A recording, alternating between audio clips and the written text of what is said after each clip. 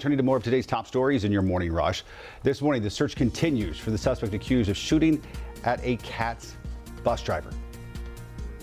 Good Thursday morning. It's happened again. A CATS bus driver had his bus shot at. No one else was on the bus when this happened early Wednesday morning. Police are looking for a man who they say actually shot at the bus at least 3, possibly 4 times, hitting that bus.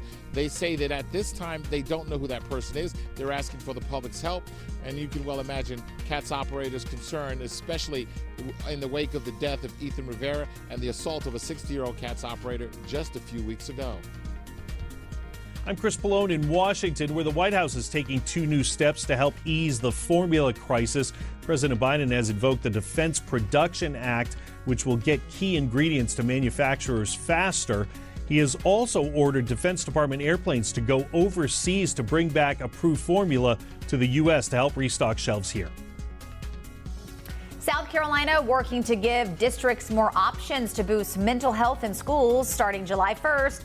State officials say schools can hire their own counselors or contract with a private provider for those services. The state health department says on average, the Palmetto State only has 1 mental health provider for every 1,300 students. New guidance from the CDC ahead of summer travel. Health experts say you should get tested for COVID-19 before flying, regardless of your vaccination status. That applies to both international and domestic flights. The agency says do that no more than 3 days before your trip.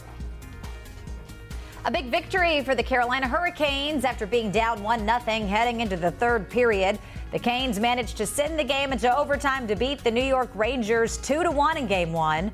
The teams will hit the ice again tomorrow night at 8 in Raleigh for Game 2.